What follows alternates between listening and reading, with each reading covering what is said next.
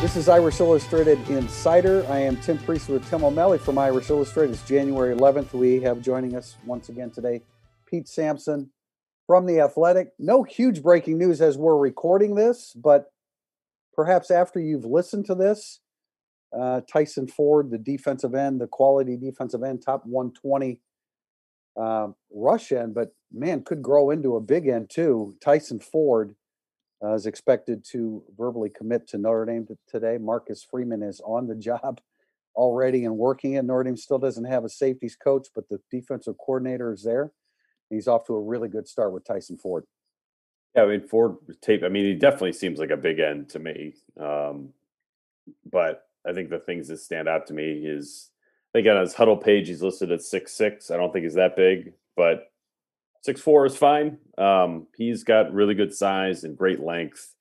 At a minimum, should be a really, really good college player. At a maximum, who knows? But I mean, Notre Dame has recruited a lot of guys over the years that you're like, could be a boomer or a bust. Like Tyson Ford is not a boomer or a bust type player. Like I would say like the minimum is sort of Isaac Rochelle, which is just fine. You can do pretty well with guys like Isaac Rochelle.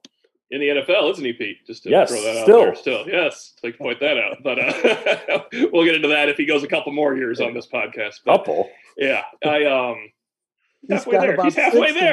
He's halfway there. All right. 10-year Isaac Tim Rochelle. O'Malley predicting a 10-year career for Isaac Rochelle, and I get it. I mean, he's a glue guy, he's a chemistry guy, and he's been a pretty productive player for the Chargers when he's had an opportunity to play. I tried to preview Ford at both. I agree with Pete that strong side, big defensive end, whatever you want to call it, just because he's a junior that's this big. I mean, he's going to grow. He looks like he has a frame that would grow. I'm not one of the experts that can look at someone's hips and arms and legs and tell you if they have a frame to grow. He looks like he has a frame to grow, however. But as Priester pointed out when we talked about it off the air, I mean, he also still has the get off and the intangibles to be a rush end, and he would be an imposing rush end. I just feel like if you look at the depth chart, and assuming he signs with Notre Dame, you'll see it later, they have a couple more promising guys at rush end. So I kind of moved him to strong side. I mean, I think that's the great thing about him, that he has a rush end or viper end quickness, but you can see the frame. I mean, he's going to continue to grow. He isn't nearly as big. He might be reaching his full height, but he isn't nearly as big as he's going to be. And really great get off, great motor, nasty, wants to punish people, really good football player. So by the time you hear this, or maybe shortly after you hear this, he should be in the fold with Notre Dame. Notre Dame's still waiting on a safeties coach.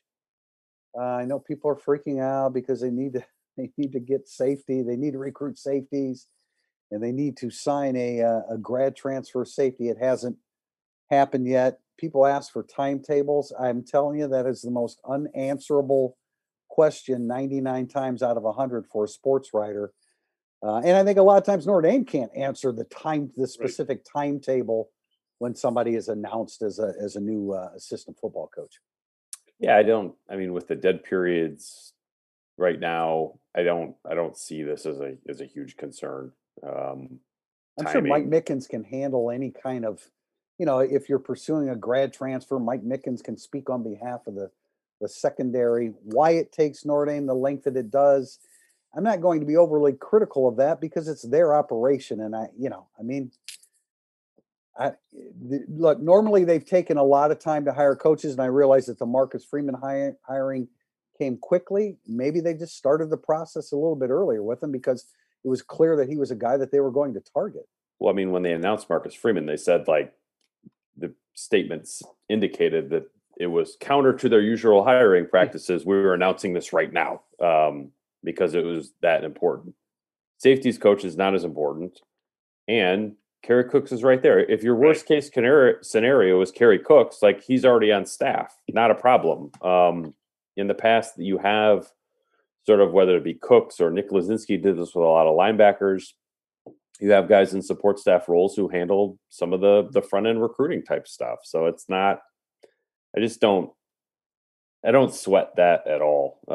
It's not worthy of any kind of freak out.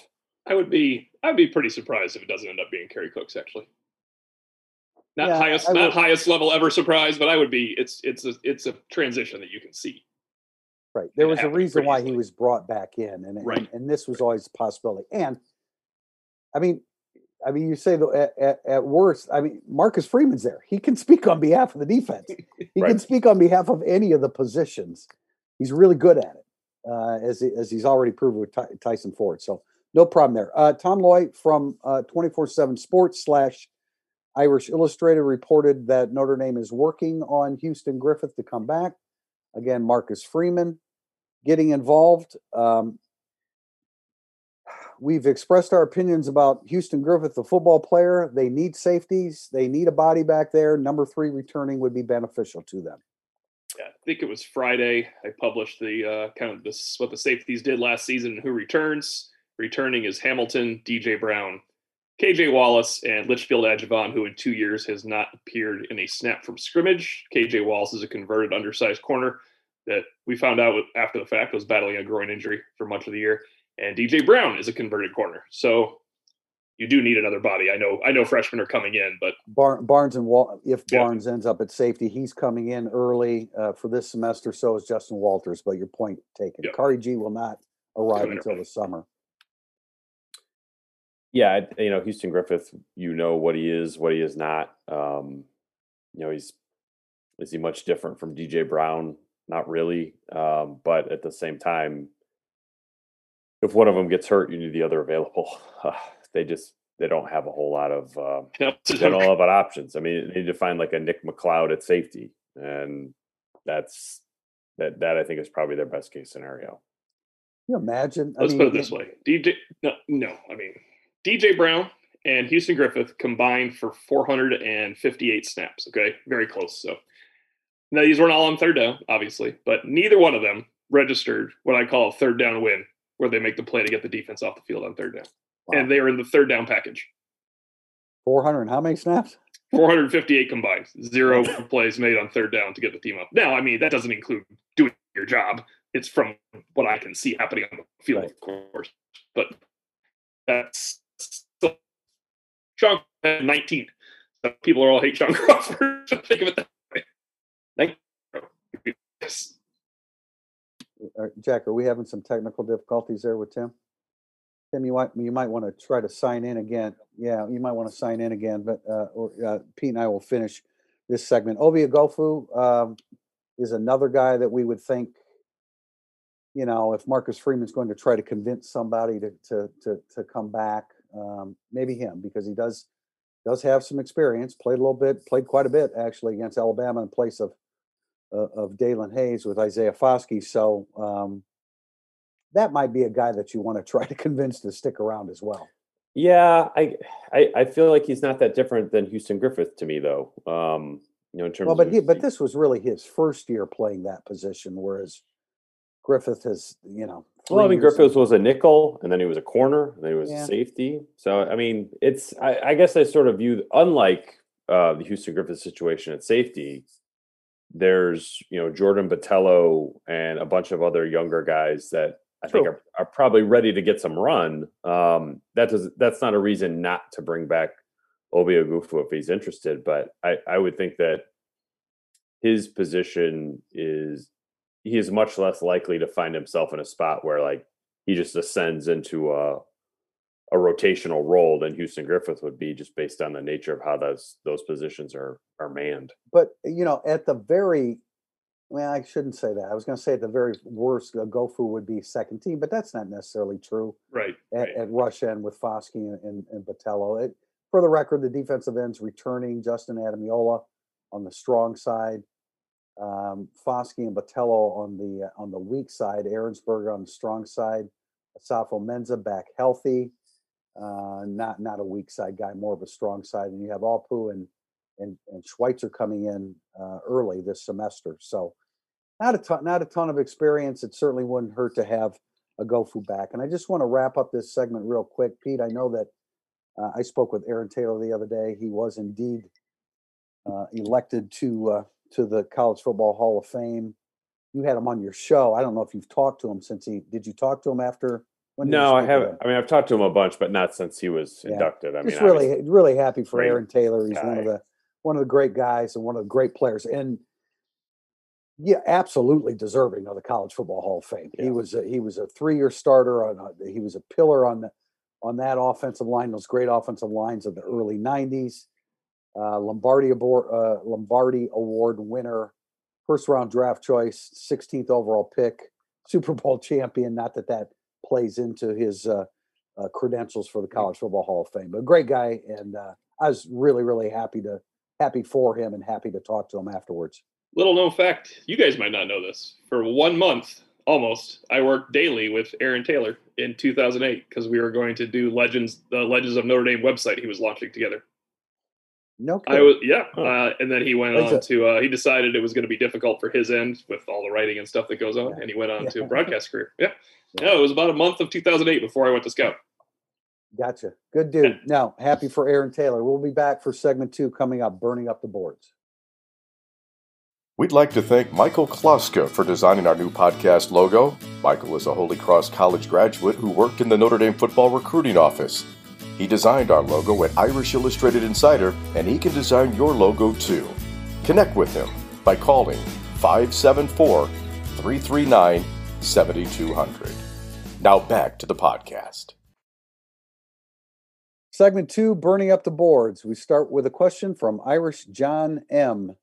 And it's a pretty easy one, I think. Who are your offensive and defensive MVPs for the 2020 season and why? I went with Kyron Williams on offense. I just thought that, production was obviously very good, but I think that he kind of injected a little bit of attitude in that side of the ball, which Notre Dame hasn't really had in large quantities over the last few years. And then Owusu Koromoa on defense. I mean, he was a great player, Butkus Award winner, basically allowed Notre Dame to play nickel and base at the same time whenever they wanted. Just a super unique player. And with that, he was pretty easy selection for me on that side of the ball. Well, Tim, With you're frozen up again there, Tim, I believe. I think Kyron Williams is, well, we proved it with our countdown, our top 30 this week, and actually the top 5 came out this week, and or I'm sorry, today actually, and Kyron Williams. I mean, the only other possibility is Ian Book, but I think you look at a consistency factor, and Kyron Williams was his effort and his performance was top notch every time out, and his performance was very consistent too. And then you have to go with Owusu Koromoa. Obviously, Kyle Hamilton's a great player, but nobody impacted Notre Dame defense quite like JOK. So O'Malley and I were unanimous in the 1-2 picks, one on offense, one on defense. Irish fan 1842, with most mock drafts showing Book being a late round pick or worse. What was the reasoning behind not coming back? I think that this is an important thing for fans to remember, is that playing football at Notre Dame is not the end all be all that it is for you, compared to how it is for players. Like, I'm not going to say that playing football at Notre Dame was a job for Ian Book or he didn't enjoy it, because it was great. I mean, he had a great career here, but he came to Notre Dame because he wanted to go play pro football, and now he has a chance to go do that. So that's what he wants to do. 5 years, that's a long time for a college football career. And I would say that, like, if Notre Dame was returning all 5 starters on the offensive line and Devonta Smith was transferring into Notre Dame, like, maybe you could have a conversation about, like, come back, you could really improve your stock. But like, Notre Dame's sort of going in the other direction. This is sort of the beginning of a new cycle for what Notre Dame is offensively. So Ian Book intended to go pro the whole time. From talking to people in his camp, I don't think that ever wavered. I think he had a good experience at Notre Dame, but that experience had a 5-year shelf life, and that's come to an end. Who wants to be in college for 6 years? I mean, I don't know exactly when Ian Book's birthday falls, but I mean, who really wants to be in college till you're 24 years old? I know I didn't want to, and 5 years is a long time. Lawyers and doctors. Yeah, well, yeah, exactly. But I mean, certainly not sports writers going to stay in school for that long. But I mean, 6 years in college, my goodness. And I mean, 2 undefeated regular seasons. He will never get the credit that he deserves for that as a starting quarterback. And I don't know. I don't know how he would improve. And you mentioned the personnel that he's dealing with. If in 2021 Ian Book had the 2020 offensive line and the 2019 receiving core, well, then as you said, Pete, that would be one thing, something that he would consider. But he's 24 years old, man. He wants to earn some money, whether it's in the NFL or taking advantage of his degree at Notre Dame. Tim, you back? I want to make sure you guys put in Jordan Johnson and Houston Griffith for offensive and defensive MVP for 2021, right? That's what's happening. Okay, yeah, I agree. It was Kyron Williams and JOK, and Kyron Williams just people told us that he was going to be a good player, and we saw a little of ourselves until that kind of unfortunate September 2019 he had. But the way he ran was just a revelation compared to what I thought he would be. I thought he could be a very good piece in a good backfield or something along those lines. He was just a tone setter. He was a tone setter, man. Yeah, they've had good running backs. I mean, Josh Adams, Dexter Williams, all those guys are good running backs, but he really, CJ Prosise, but the way he ran, the way he played, he was like the identity of the offense. You hadn't seen that at Notre Dame in a really long time. You want to comment on Book not coming back for a 6th year? I'm with you that nobody wants to come back for a 6th year. I mean, it's just Sean Crawford had to. He absolutely was not coming back. Exactly. People don't want to do that. Yeah, I mean, I think, for a lot of us, Notre Dame was a destination, but I was a baseball player, now a football player. It's completely different. The mindset is completely different. And as much college football as Ian Book has played, he's won 30 games. I don't see how he could possibly improve in 2021 at Notre Dame. You would not have come back for a 5th year at Notre Dame to play baseball if the Yankees and Cubs said, "All right, here's the signing bonus.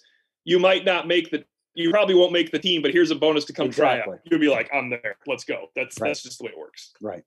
Domingo 11. Oh, sorry. Go ahead. Is Mike Elston staying as an assistant head coach, defensive line coach? It's been a while since Marcus Freeman was announced as DC, and Elston is still here and recruiting. It certainly appears to be that way. Pete, I don't know if you've heard anything with regard to Mike Elston, but he is still recruiting. And I'm sure he played a significant role in Tyson Ford's decision. So, and you would think that since Marcus Freeman was hired a while back, you would think that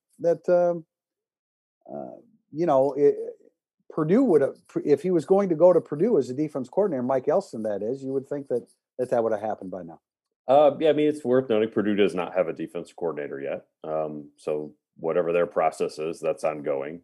They did hire Ron English to coach DBs, who was a Michigan guy who overlapped with Elston in Ann Arbor a long time ago. But I don't know. I mean, I haven't heard anything that makes me think he's in a hurry to leave. I guess I wouldn't read too much into he's still recruiting, because that's part of the job. That is what guys do. Yeah, you're right. You're right. You just do that. But I guess I've always felt the decision for Elston to stay or go was going to be Elston's. And I don't think anything's changed in that regard. If he's dead set of being a DC, that's going to have to happen somewhere else. I think he's going to have an opportunity to do that.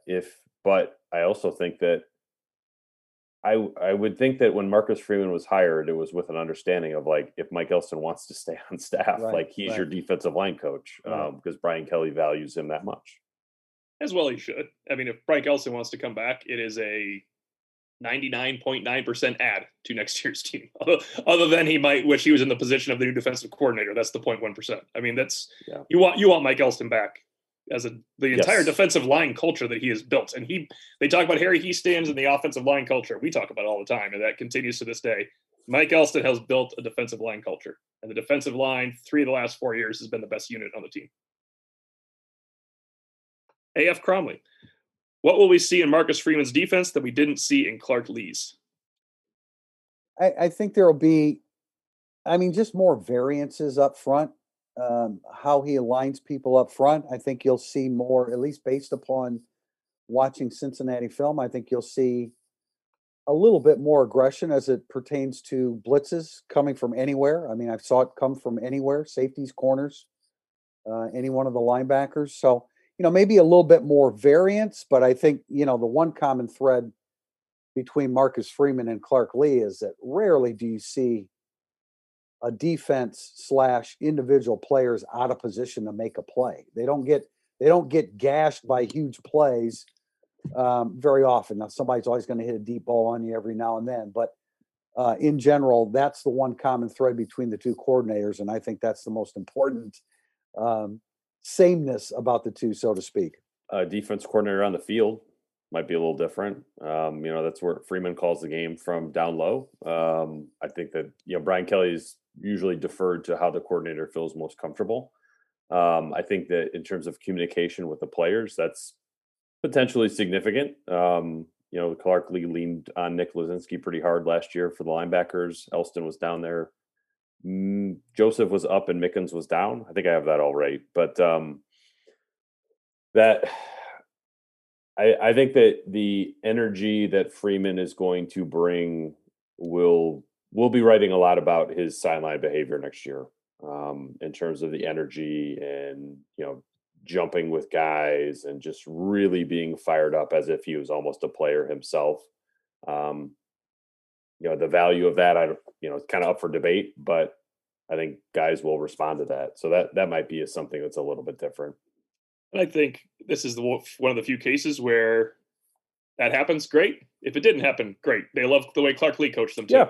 It's not like when you go from the we're an aggressive defense to we're going to be careful defense, or we're the careful defense going to John Tenuta. It's for the first time in a long time, we're talking about replacing a great coordinator with a seemingly great coordinator. So whatever, however he wants to do it, it's going to be fun to see. It will be fun to see a new defense play. I really like Clark Lee's defense. Obviously, everybody did.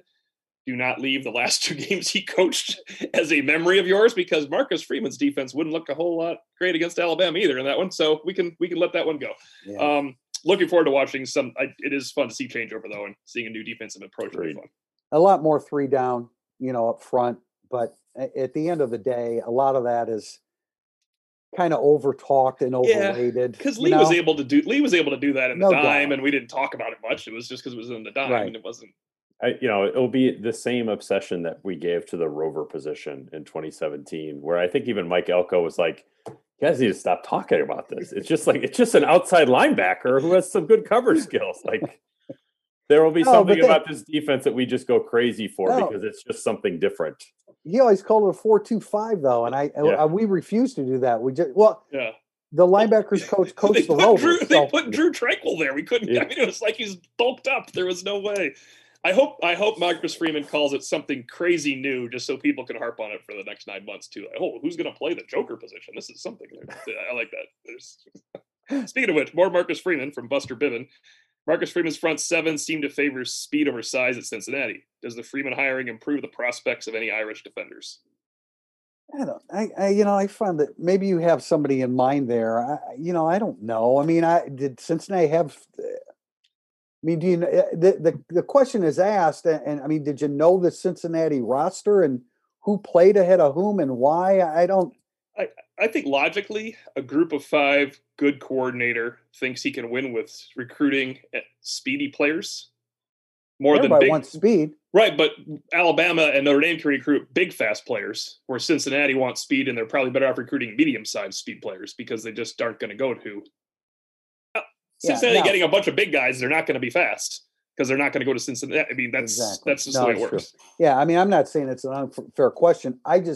When I look at the defensive roster coming back, I'm trying to think who would fit into that category. I mean, Leofau's already playing. He would fit in that category. When we were talking about defensive ends, there still is a possibility that Myron Tagovailoa could bump outside to the big end. We'll see what happens in the spring, which, by the way, just for everybody's information, I'm being told last year it started on March 5th. It ended on March 5th, too. I was going to say, but hopefully. I know that. I'll know that date forever. Yeah, I will, too. But I'm understanding that it's probably going to start maybe the last weekend of March, but probably the first week of April. So just an FYI, it's probably going to be a little bit later before we get into the spring practice. But I don't really know how to answer that question because I think ultimately the most productive players are on the field. And if you're big and slow, you're not going to play for anybody. So Marcus Freeman switched to a 3-3-5 in 2019 when they played UCF. because that was the matchup that worked. If they had played Georgia that weekend, he wouldn't. So then, and if he had ran a 4.4 and they beat Georgia, then he would probably focus on size more than speed. But I'm with I think O'Malley is spot on here. It's like we were talking about Tyson Ford in segment 1. Like Cincinnati is not recruiting Tyson Ford. Like they don't have a lot of 6'5", 245-pound high school juniors who turn into 6'6", 270-pound defensive ends. That those kids don't go to Cincinnati. They can go to Notre Dame and Oklahoma and Alabama and Georgia. So you can just recruit from a different genetic pool here, and you have to be maybe a little less creative about getting guys into different roles. Maybe this question is kind of similar from Phila_Fell. Besides Kyle Hamilton, which existing defensive players have the highest potential to thrive and/or excel in a Marcus Freeman defense? I mean, I liked it when you mentioned Leofau, but I just feel like Leofau progressing in his career under Clark Lee would have allowed him to excel in the Clark Lee defense too. So that's more of a developing right. player. Right. So going outside the box, because I think we have to go outside the box. Otherwise, it's just been good player development from Notre Dame. They have Drew White developed as a player. Bo Bauer got better as a player. Leofau got better as a player. I would assume Kaiser will get better as a player.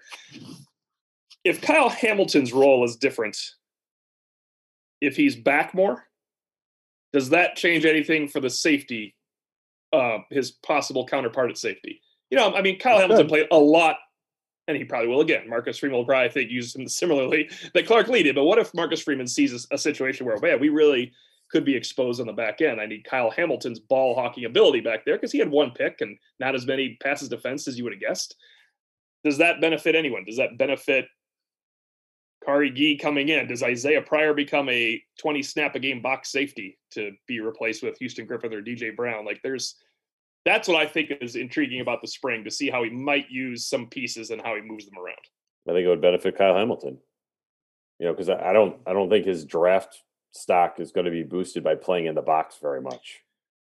By being a single high safety who plays center field and takes away everything from the outside of the numbers to the outside of the numbers, I think that would be of an extreme value at the next level. So, I think he's a guy whose stock could go from mid first round to top 10 depending on how Freeman uses him. But the other guys, I'm not sure that there's anybody who you look at and be like, this is a guy who's just been waiting for his opportunity. And now that there's been a coaching change, he'll get it, in a different voice kind of way. Like, I think, didn't we talk about like when Harry Easton left, Liam Eichenberg might benefit from just like a different voice, like kind of the fresh start. Right. I don't know if there's anybody on defense that fits that mold. I mean, I was going to say Botello, but Botello was probably going to be in a situation going into 2021, and you want to see more of him anyway. He's a maniac. He's aggressive.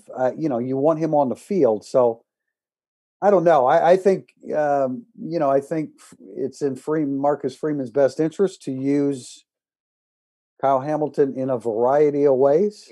But Clark Lee did that as well many times too. So, he used him the way he felt worked best, and then he got stressed too much. Freeman's he's great with matchups, as Pete mentioned about going to a 3-3-5 for the opponent. He's absolutely going to do that. You're going to see a variety of looks based upon personnel / the opponent. I just thought of the Hamilton thing when I saw him break up that first quarter pass against Alabama, that we just hadn't seen him covering the deep end of the field very often all year. And I thought, I wonder if that's what they're going to need next year, because just because I couldn't name other players that could play the position for Notre Dame at that point. And that's one of the things I want to watch. But Tim, you made the best point. He's going to be playing all over the field. He's not going to be a single high safety the whole time with Kyle Hamilton, because he makes too much of an impact everywhere else. Right. A question that I hadn't thought of, but I was Oh, no, actually, I'm 2 ahead, but I'll start with Murphy JD. Assuming Jarrett Patterson moves out to left tackle and Josh Lugg is the right tackle with Zeke Correll at center, who starts at guard? And who is your first man off the bench who can step in at more than one position? I have a story today, part of our series, Building Blocks and Stumbling Blocks, talking about Notre Dame's offensive line, and this specifically on Irish Illustrated today. I wrote down Gibbons at right guard and Quinn Carroll at left guard. I am not married to either of those scenarios. I would think that they're probably going to try a whole bunch of different options there, and maybe one of those is Lugg at guard. I don't know. I mean, we sort of pencil him in at right tackle right now, but who's to say Tosh Baker isn't a better option and Lugg isn't a better option at guard? I don't know. All I know is whatever we see April, whatever, is not going to be what we see because they're going to have a lot. They have a lot of movement to do here.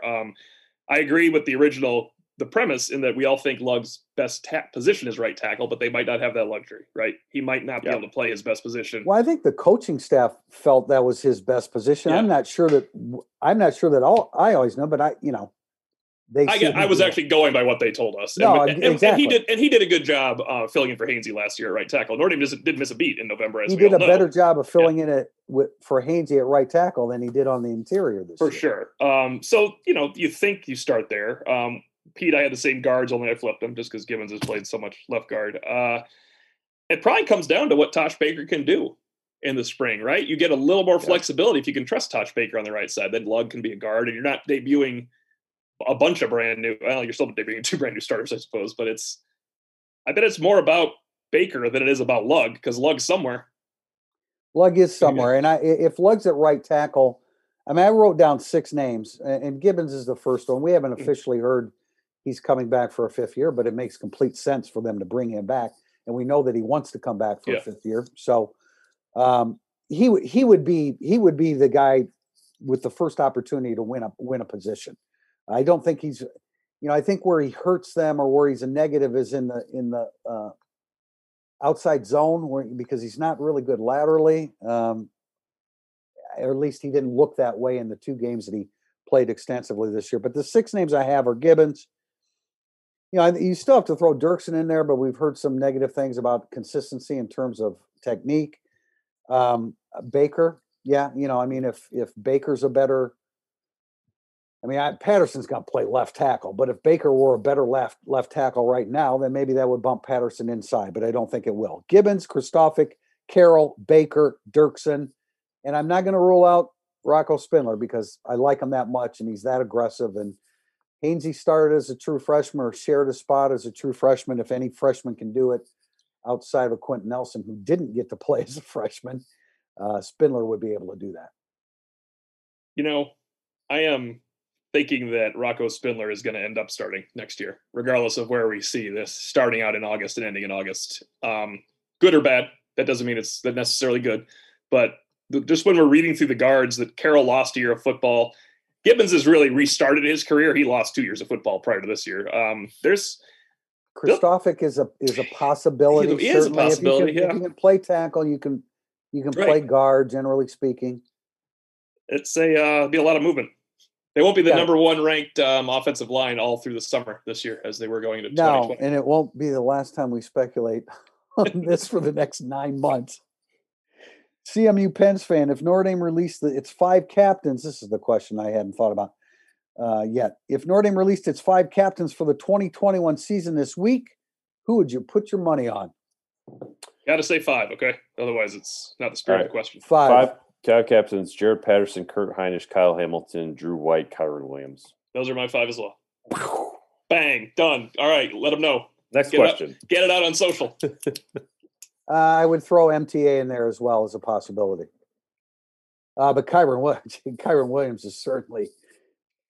You have to name him a captain. He is just a leader out there. He was as a redshirt freshman. So. The only guy that's a huge step there is Patterson, and he's a natural, I think, for going to a senior year. But he was the 5th. He was still the young pup last year on that line. That is the transition this line is under. He was the 5th of 5 captain opportunities last year on that line, and now he's the only one you would consider. Exactly. That's a big change. Irish 1980, what is the chance we see philosophical/schematic changes on offense from 2020 to 2021? Do they have the, quote, want to be more explosive? If you edited want to out and replaced receivers, then I think you're getting to the heart of this question. Yeah.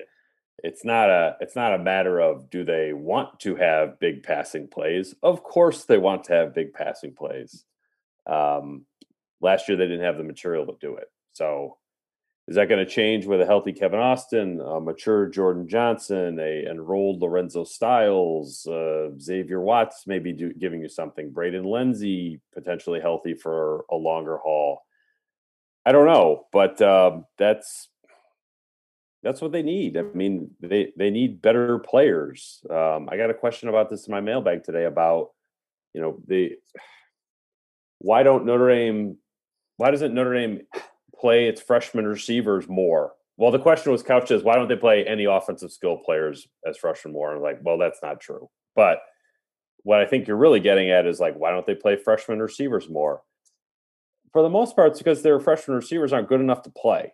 And at Ohio State and Alabama, they are, because they're signing 2 top 100 receivers every year, and Notre Dame signs a top 100 receiver every other year. And that's where Notre Dame needs to get to. I mean, they need some of these young guys to click, and if they do, then they'll have a more explosive passing game. You had to take advantage of your offensive line as well. Yes, and you had this. You had Kyron Williams, who was ready to explode as well. You have to play to the strengths of your team. Now, do you, as the season progresses, you want to come up? I'm talking about this past season, 2020. You would like to be able to throw the football downfield if somebody develops. Jordan Johnson was having academic issues. Jordan Johnson didn't get on the field, I would assume, for valid reasons. And so they played to the strengths. You can't just play a style because that's what you want to play. I find it kind of funny that, how many times did we hear in the past about what's Notre Dame's offensive identity? They don't have an offensive identity. Well, they clearly had an offensive identity this year, and that was no good either. Or at least that's the way it was perceived. So you play to your strengths. They played to their strengths. They went undefeated during the regular season and got to the ACC championship game, ran into a buzzsaw, and then ran into the what's bigger, what's better, what's more than the buzzsaw. They ran into something there. The Executioner's song. Look, Brian Kelly did not play to his strengths by his own admission twice, 2010 and 2011. He tried to fit his scheme into people that didn't fit it. And boy, it was in an ugly offense both times. He wasn't going to do that again. He did the right thing for 2020. Right. They're going to do it again in 2021, and I hope it works, because that's what Marcus Freeman does as a defensive coordinator. Now, are people frustrated that Braden Lenzy didn't have a really good year? Sure. I thought Braden Lenzy was going to have a better year than that. Yeah. Tim, you're cautious because I was probably 4 or 5 spots higher in the preseason because you mentioned, hey, he's good every other week when he was good. Right. I was like, yeah, well, maybe that's the growth of a player. I would have taken every other week this past year. It would have really helped out. So. It definitely was not every other week. It was a rough year for Braden Lenzy, and hopefully, he still has 2 years of eligibility. Right. I know people have given up on him. People have given up on Kevin Austin. But when they're healthy, there's no reason to give up on them. Right. And they haven't been able to do that up to this point. Caden MC, we have a long one, and I think the funny second sentence is funny. I wasn't crazy about Chip Long's RPO package. It always seemed to result in throwing to Alize Mack for 2 yards in the flat. But I do hope they start running the stuff you saw from Alabama and North Carolina, who put the ball in the running back's belly and then throw a slant. Seems like stuff Jack Cohn would do well. If you throw the ball 2 yards to Michael Mayer, right, there's a good chance he's going to break the tackle. Alize Mack, not so much. I think I think Jack Cohn's vision and height will certainly help him see some things. You can't run everything, although it seemed like Steve Sarkisian did in the national championship game. He did a really, really good job. I thought Tommy Rees did a really good job throughout most of the season. Most of their problems came in the red zone. So they moved the football. They moved the football against Clemson the second time and should have had 17 points after 3 drives, but they had 3. So Tommy Rees needs to be better. There's no doubt about it. It's his responsibility to be better in the red zone. I think that would solve a lot of the problems and questions that people have about the offense. But faking to the running back and throwing slants, that's an aspect of the offense that could be very beneficial to Notre Dame. I agree with all that. I think that there's this misconception around Tommy Rees that what Notre Dame was on offense last year is what they're going to be this year. I I don't think it's further from the truth. I think that Reese is going to see his personnel and say, all right, let's do something different. Let's lean into our strengths next year the same way we did last year, but the strengths are different and the weaknesses are different. So I think the playbook and the focus and the identity will be different as well. You should probably read this. You should probably read this one, Tim, unless you want to read to myself. Let me just say that, I mean, it has to change because Jack Cohn's not going to run the football as much as Ian Book. Now, by the same token, I mean, how many you still want Kyron Williams to get his touches, right? I mean, you have to get the football in his hands. So, look, until Notre Dame starts averaging 46 points a game, we're always going to have these questions. So, I mean, that's understood. Tommy Reese needs to grow. Notre Dame's offense needs to veer off a little bit from what it was last year. But by the same token, you still want to be a quality running team that would. In recent years, we were complaining that they couldn't convert on 3rd and short. They could do that this year, and it led them to 10-0. But it wasn't good enough in postseason. I understand the questions because of that. Question from the Maestro. Question for O'Malley: if you were to redo the Tournament of the Century bracket that you did last year during the pandemic, is basically what we are trying to do there. Who from the 2020 season makes the field, and approximately what seed? Well, Owusu Koromoa is clearly making the field, pretty high seed. So let me ask you guys this. My first thought was just look at the 4 seeds. Tyler Eifert was a 4 seed in his best year. Wow. I mean, they have good players, right? That's Stephon Tuitt was a 5. So he's somewhere in the low 4, high 5s, right? He's the Butkus Award winner. That's an awfully good season.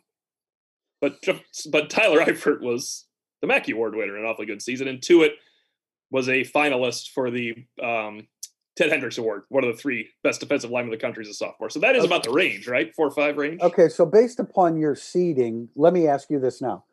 Based upon your seeding, I mean, JOK is a 1 or a 2, right? No, I mean, to do that? No, the lowest 2 seed was like Jalen Smith's Butkus Award winner. I mean, he's like a 3 or a 4. Justin Tuck's sack record was a 3 seed. I mean, 19 and a half, 13 and a half sacks. So where does Eichenberg? Okay, let me ask you. Where does Eichenberg, like what kind of seed are you thinking? Yeah, I was looking at, so I had McGlinchey's All-American year. He was a 6. You probably got to drop Eichenberg behind McGlinchey's All-American year, right? His 2017. So McGlinchey's probably in the 9 range, ahead of like a guy like a Biamiri's best year, right? He's an All-American. Yeah. TJ Jones was an 8 as an MVP of the team, but as a worst team, of course. I mean, Hainsey and Banks make the list for sure. Banks is an All-American. Hainsey's, Hainsey was be a little lower, but like Robert Hainsey probably had more to this team than Prince Shembo did to the 2012 team, right? But Shembo was a heck of a player. It's so hard to compare those kind of things. Here's my best question for you guys. Other than Julius Jones, who was I think he was the last 2 seed, actually. That's a heck of a 2 seed. Kyron Williams, ahead of Josh Adams and the other running backs. I had Adams ahead of all the other running backs in a glut. It was like Adams was ahead of of Williams, Procise, Jonas Gray, all those guys. What did Adams average per rush? He was 7.1 per carry, right? 1,400 yards. Josh Adams was a 6. With Ronnie Stanley was a 6. I mean, the top of this list was good. That was what kind of seed would Ian Book be? Well, Book was in it at a 9. Do you have Ian Book in it? I think you have to give Ian Book more credit for this year than his 8-game run. Because he only played Clemson compared to what he had to do this year of Clemson, and Alabama, and North Carolina. He missed the Michigan game. Michigan was the second best team by far on that schedule. Just not even close. The Michigan defense was good until Ohio State scored 150. And you're not even including 2019 when he had 37 touchdown passes. Yeah, I feel like this year I'd rather have. I got you. Yeah, this book than last year. You got to include the who you play. Yeah. So Book, do you put Book? You only get 1 year. You only get 1 year. Ian Book this year or Ian Book 2018. It's tough, don't you think? Well, it's tough because he was inconsistent the first 2 months of the season this year. Right. Yeah. So I don't know. That's your deal. That's for you to decide. Question from Corey Radio: was there any player during the Brian Kelly era that didn't pan out that would have made a bigger impact than Kevin Stepherson? Corey Radio was reacting to the picture. the recent picture that we saw of Ian Book with Kevin Stefferson? I got two for you. All right, this will be good. Aaron Lynch is one. Yes. And the second one would be Brandon Wimbush. That's Interesting. Well, Aaron Lynch. If Brandon Wimbush was what you thought he was going to be, then I think Notre Dame probably is almost certainly in the playoff in 2017. Yes, but they were there anyway. I mean, but he was never going to be. He was never going to be because he couldn't see the field. That's why they took in a different way than Book couldn't see the field. Book couldn't see it partly because of his stature. But I'm just saying, like, if Wimbush could take the Michigan State game in 2017 and have that be how he played every week, then I think that Notre Dame's offense would have been totally different and involved in an incredibly unique way. But I guess my differentiation there, Pete, and it's a great name to consider. I didn't think Wimbush would ever get it from that standpoint. Aaron Lynch, we knew could. Yeah, I mean, it's like I'm definitely not saying like, well, it's either Wimbush or Lynch. No, it's Lynch. Like Lynch is the guy. He's the answer to this question. Do you have anybody else, Tim? No, Stefferson would have been a great player for that. Really 18 and 19 teams with Stefferson. Yeah. Put Stefferson in with Claypool, Boykin, and that running game. Oh, that's a great one. But Aaron Lynch is Claypool's development as a junior would have been slowed. Yeah. But that's those are the best names. Wimbush is a unique name. I like to call Pete. I never would have considered Wimbush. I always don't. It's really hard to think of Wimbush, how we thought of him before we saw him play. Yeah. And after we saw him. Yeah. The quarterback that we kept hearing was like the most talented one with the Zaire and Kaiser. Like, oh, just wait till Wimbush. Like, I don't know. I feel like there was something there at some point. It never ignited. Like a guy like Ishaq Williams, I don't consider him for this because he just didn't develop. He wasn't going to. Yeah, we called that one quicker than we called Wimbush. Yeah. That was... Jim Booney, CRS. How many transfers do you think will join Notre Dame football in 2021? We know of one in Jack Cohn. I mean, my speculation was because of what they absolutely need a safety in a corner, no matter what, that you'll go for 4 again like you did last year. I mean, they're probably they might get into March and April and look at the winter conditioning and say to themselves about one wide receiver, any of the wide receivers, just because this position happens every single year. Oh man, he's just not getting it. And then you look for a wide receiver too. Does that make sense? Like there's positions out there where you're just If you find a guy with 100 career catches like Ben Skronik coming in, would you say more than 4? I mean, they brought in 4 last year. People forget just because Spate's disqualified and. Oh yeah. Well, they certainly need a cornerback and safety. And I was told, I'm not exactly sure when it was, but sometime later in the season, that they would consider an offensive line transfer as well. And you're trying to fill 2 spots. You got some good candidates, but if you got a guy that started 23 games at offensive guard, right? Rewind our podcast and listen to what we were trying to come up with. I absolutely think that's a good idea, and I hadn't considered that. What we were going offensive line, I'm like, Spindler will end up starting. Yeah, that's good. I mean, that's a great. You could if Gibbons starts at one of them, you get an experienced guy the other, and then all of a sudden you're okay down in Florida State. Right. You're not last year, but you're trending in that direction a lot stronger than you would. So I was told that was a possibility. So we'll keep an eye out for that. ND fan 1RAA. How confident are you in the current 2021 football schedule? Should I write it in A pen, B pencil, or C an Etch-a-Sketch? Well, I would. Does everybody listening know what an Etch-a-Sketch is? Is that still out there? I mean, that's like an old timer's toys. As Apple Pen on my iPad Pro. I would say, still pencil because you don't. I mean, we're not. Good Lord, knock on wood. I wouldn't expect the upheaval that we went through last year because everybody lived it, and we know that it's possible to actually play, but you could still have delays by. I mean, it's still spiking, right? We haven't. Yeah, but they'll play. That they know they can play now. They'll just say no fans and stuff like that. I don't think we're going to go through anything near what we went through during the off season last year. So pencil, I guess, right? I would say write it in pen. Really? I'd go No, pen. I go pen. No, but I mean, I'm Penn. but They'll you be would- vaccinated. They'll find a reason to vaccinate every Okay. player All in right, I Alabama gotcha. and all that kind of stuff. Okay. Yeah, it's like they're college coaches who are on the like I think was it Roy Williams, Cutcliffe got vaccinated. That Coach K was talking about that today. Like that's coming around now. Was he whining about it when he talked about it, or was he just talking? I'm about not it? sure, Okay. but I mean, O'Malley, it's like people in medicine like the same more than I do, but like my friends who are in medicine, like they've already had their 2 shots. Like right. this is all happening now. We got a long way to go. And Alabama's next in line, the whole team, right? Until the new strain of virus comes through. Mm. Okay. Jumbo Style KC, what game do you most vividly recall from early on in your fandom? Now, early on in your fandom, I believe it was a Notre Dame type question. Yeah, but we could say anything. But That's it good. wasn't specified. Mine will be Notre Dame, though. I'll make mine Notre Dame related, even though I was not a Notre Dame fan as a kid, and that was the ball bouncing off Todd Murray's shoulder pad, and Adrian Jarrell caught it, and I was not very happy about that, how that played out. Nice one. The immaculate deflection. I like it. Danny Ainge going coast to coast against Digger and his freeze the ball offense to lose the Sweet 16. Digger's freezing the ball when they're up 10. Digger Phelps did it. Just want to point that out. So that's what I remember most vividly. I think it's the last time I cried watching a sporting event. I was dead. It was over for me. That was awful. I was 9. It was terrible. 8. Awful. What about football? Football, vivid. I don't vividly remember the whole game. I vividly remember the first game under the lights when I was 9 also. I hadn't turned 10 yet.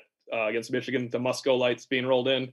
I remember the names, but I don't remember seeing anything when they played Herschel Walker. I knew 3 people in the world. It was Herschel Walker, Phil Carter, and Joe Montana at that point. So that was football players in the world. So I knew Herschel Walker had a good day against Notre Dame.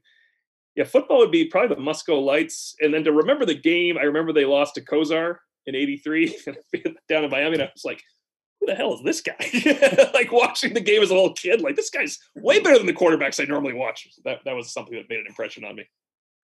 I have a glimpse of a memory of the 10-10 tie in '66, but I was only 6, so it's really a glimpse. That's my Herschel Walker. I knew Herschel Walker was great. I knew he was great. That's all. But I clearly do remember at age 7 in '67 going to Notre Dame Stadium and seeing O.J. Simpson scored 2 touchdowns against Notre Dame and beat them 24-7. But like the game that impacted me was 1970 when Notre Dame closed the season at USC in a rainstorm and Joe Theismann threw for 526 yards and they lost 38-28.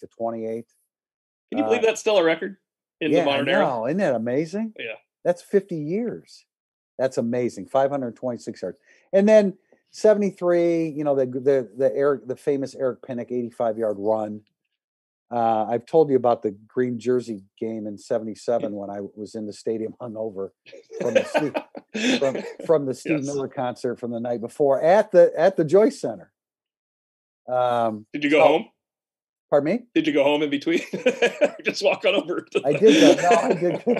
I did go home, but it was a rough night and a rough afternoon the next day. But they came out in green jerseys. It was like you couldn't believe what you were seeing because it just wasn't, now if it happened, you'd say, oh, okay, well, they're on the verge of breaking out green jerseys sometime. You didn't feel that way in '77. Yeah. I have to throw into my first sporting live memory in honor of what's above O'Malley's right shoulder there because it's an old school NBA. I went to Game 5 of the NBA Finals in 1988. It was Pistons Lakers at the Pontiac Silverdome. Really? Whoa, that's a good one. I was 10 years old, and it was awesome, even though we were like 2 miles away and the tickets were $5. But it was super cool. I was like, it was like Jabbar, Magic, Worthy, Isaiah Dumars, Lambeer, Robin, like all that good stuff. That's a good one. An amazing one. I went with my brother to the '87 Pan Am Games in Indianapolis, gold medal when Oscar Schmidt torched the U.S. and they won, and no one thought it was possible back then for the U.S. to lose. Wow! It was all Oscar. That was the Oscar Schmidt game, and they were winning at the half, and all of a sudden, this dude no one ever considered or heard of just went off, and everybody's stunned watching the U.S. lose. I did have great memories of Notre Dame basketball too. I mean, you ripped on Digger, but man, I grew up when Digger was that game is on Digger. I know, but man, you guys don't. You guys can't even imagine how wild it was at Notre Dame basketball games in the early to mid 70s, late 70s. Anyway, our last question. Speaking of basketball, from Topper Lax 70, who would be your candidates to replace Mike Brey if he were to retire after this season? And Topper Lax 70 suggests Martin Inglesby, Anthony Grant, Monty Williams. Well, I mean, if you could give me Anthony Grant, I would take that guy in a second. Yeah, I wouldn't mind Monty Williams either. Just like Anthony Grant's, right, done it in college. Yes, at multiple spots. I don't know. You guys have a stronger opinion or more dialed into hoops way more than I am. So I'll cede my time to you guys. Tim, I've got a couple of names. Go ahead. I love it. I think Anthony Grant is a great call. I feel like Inglesby probably had to impress more for the Notre Dame fans to also have a chance. I mean, last year he lost his season, to this basketball season ending. I feel like that would not be enough of a jolt of interest for Notre Dame basketball fans. And while that may not be the most important thing, they really have an apathetic fan base right now. And it might not be the best way to go to follow with Inglesby after Mike Brey. And I love Martin Inglesby, the person. Yeah, he's a good coach. I'm just saying it's one of those, it's an optics situation right now with Notre Dame basketball. And I don't see that playing well. I've got two guys that are young and have done a really good job. And the first one would be Kevin Willard at Seton Hall. He's been a head coach, I want to say 14 years, not all of them at Seton Hall. He was at Holy Cross, right? Pardon me? Wasn't he at Holy Cross at one point? Wasn't he at Iona? Who was at Iona? Anyway, he's at Seton Hall now. He's won. He went to the NCAA tournament. He averaged 22 wins a year. Went to the NCAA tournament 4 straight years, and they won the Big East last year, and they would have made it, but it was canceled. But here's what I like about him also. I mean, he's experiencing success, but he also experienced failure. He was 82-80 in his first. He did coach at Iona, Tim. He's a Patino pipeline guy. He was on the bench for him at Holy Cross. We're both right. Okay, and Holy Cross 3 years. I was thinking of Ralph Willard. I'm sorry. Yeah. Well, that's his dad. That was his dad. Yeah. So I like Kevin Willard. Yeah, 45 years old. If you want to go a little younger, this is kind of a hot name. Wes Miller. He's 37 at UNC Greensboro. He was hired as a head coach there at UNC Greensboro when he was 27. He was a North Carolina walk-on, so he's in his 10th year. He made the NCAA tournament a couple years ago. Last 4 years, he's 104-34. So those are a couple. I mean, he's finished first, second, and third in the Southern Conference. I'm sure there are others. Those are the first that came to mind. And Kevin Willard, I love that I think Big East basketball now, I'm not saying it is what it used to be, but I think Big East basketball is still really, really good competition. All right, we're going to end it there. That's Irish Illustrated Insider. Tim, hit me. I want to circle back to your memory of the 526 passing yards. Yeah. Do you know why that hasn't been broken? It hasn't been broken because they did not involve Jordan Johnson enough this year. Otherwise, it would be broken. Boom. Thank you, Tim O'Malley. Thank you, Pete Sampson. Thank you, Jack Freeman. This has been Irish Illustrated Insider. We will talk to you again. And we could have a instant analysis if something breaks during the week. Otherwise, we'll be back next Monday. Thanks for joining us.